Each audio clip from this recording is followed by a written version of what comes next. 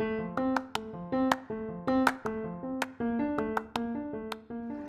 everyone, welcome to today's Daily Bread and Kingdom Key Notes. Today I was led to talk about offense, dealing with offense, and recognizing and taking accountability that you have a problem with offense. So you know where to start from, so you know that you have to pray concerning it so that your offense don't lead you to offend another. You understand? And then if you carry the spirit of offense, meaning you easily get offended, you and the person could be having the same conversation, having a conversation together, and you're both agreeing about the same thing, but because they're saying it in their way and in how their mind is built, and you're saying it in your way and how your mind is built, you don't realize you're saying the exact same thing. And since you take offense, you get a little more aggressive in the conversation, and then because you come off offensive, this person comes back defensive to you. And now this was a conversation that was just a simple topic, and now you have two people arguing and trying to take each other's heads off when they both were agreeing and talking about the same thing, but they both have different perceptions of it. Offense can cause breakups. It can cause unforgiveness. It can cause because in a situation like what I just spoke of, and you guys get in an argument that turned into, physical, or even just a rageful argument.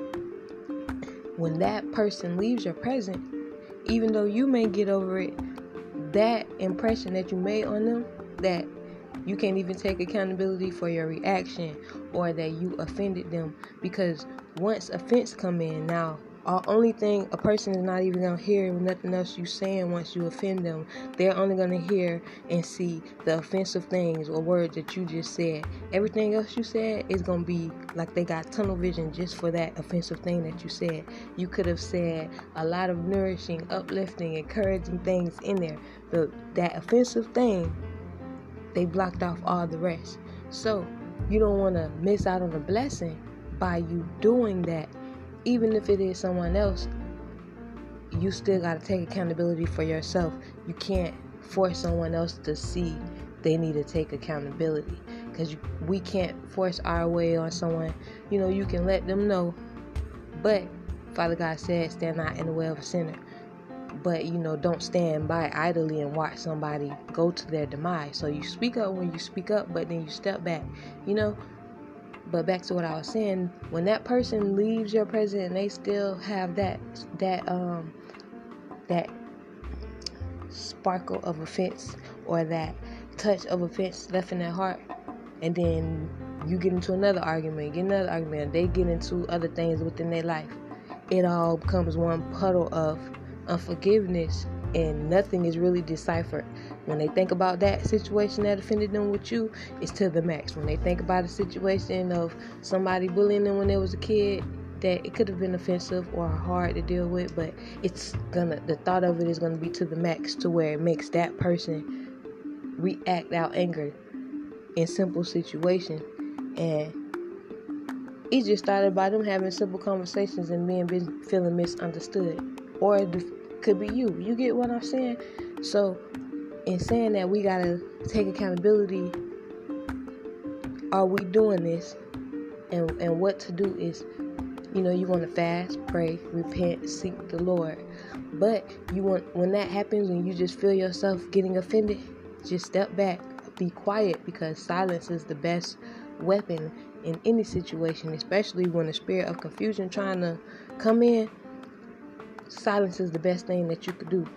Not a passive aggressive silent, but a true silence, to where your spirit is calm, silent, and you're not reacting out silently. You're just being silent and going to your Father, getting in Father God's presence. You know what I mean?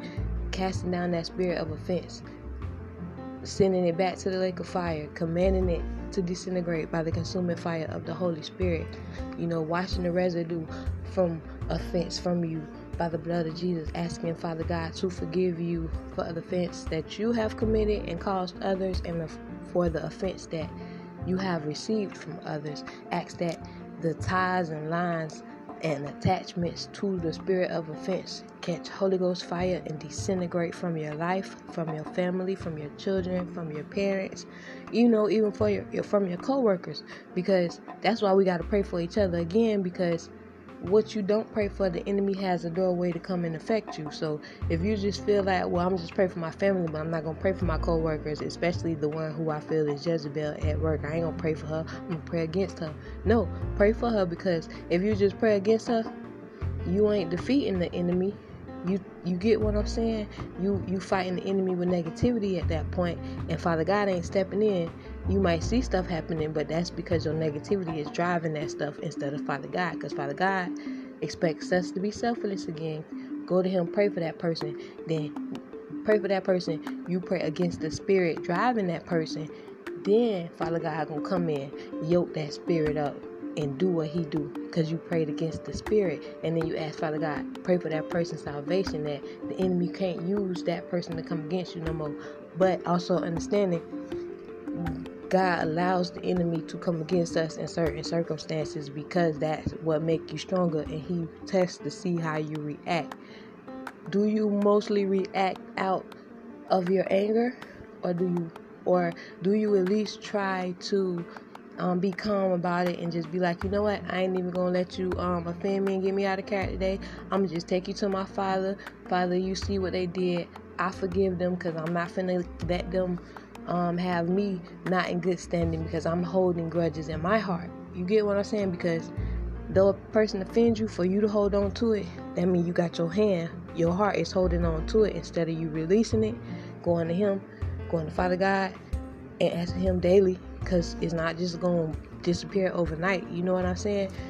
Ask him daily, and so it stay on your mind that you got something you dealing with. Don't just be complacent with the things that spiritually affect you. And when it spiritually affects you, if you see it and it makes you angry, you get what I'm saying? Stuff that are pet peeves and stuff that like really get you out of character, whatever them little things that may be, could be big and small. But those are the things Father God wants you to pray against, because they're smaller, but they branch off to bigger things that turn into different things. So where you have one little small thing to deal with, if you be complacent and not deal with it, you will have a whole big old garden of must deal with. You know what I'm trying to say? You want to attend to your garden daily like a real gardener. Because a real gardener is somebody who get out there and they work with them plants. They out there daily checking on their babies. They call them their babies. They talk to them. They nourish them. You know what I'm saying? Like, you got to water your garden. You got to pray for it. Plead the blood of Jesus on your ground, so that your flowers and you stand on the ground of the blood of Jesus, and that the blood of Jesus covers you from the crown of your head to the soles of your feet, the full armor of the Lord. You know what I mean?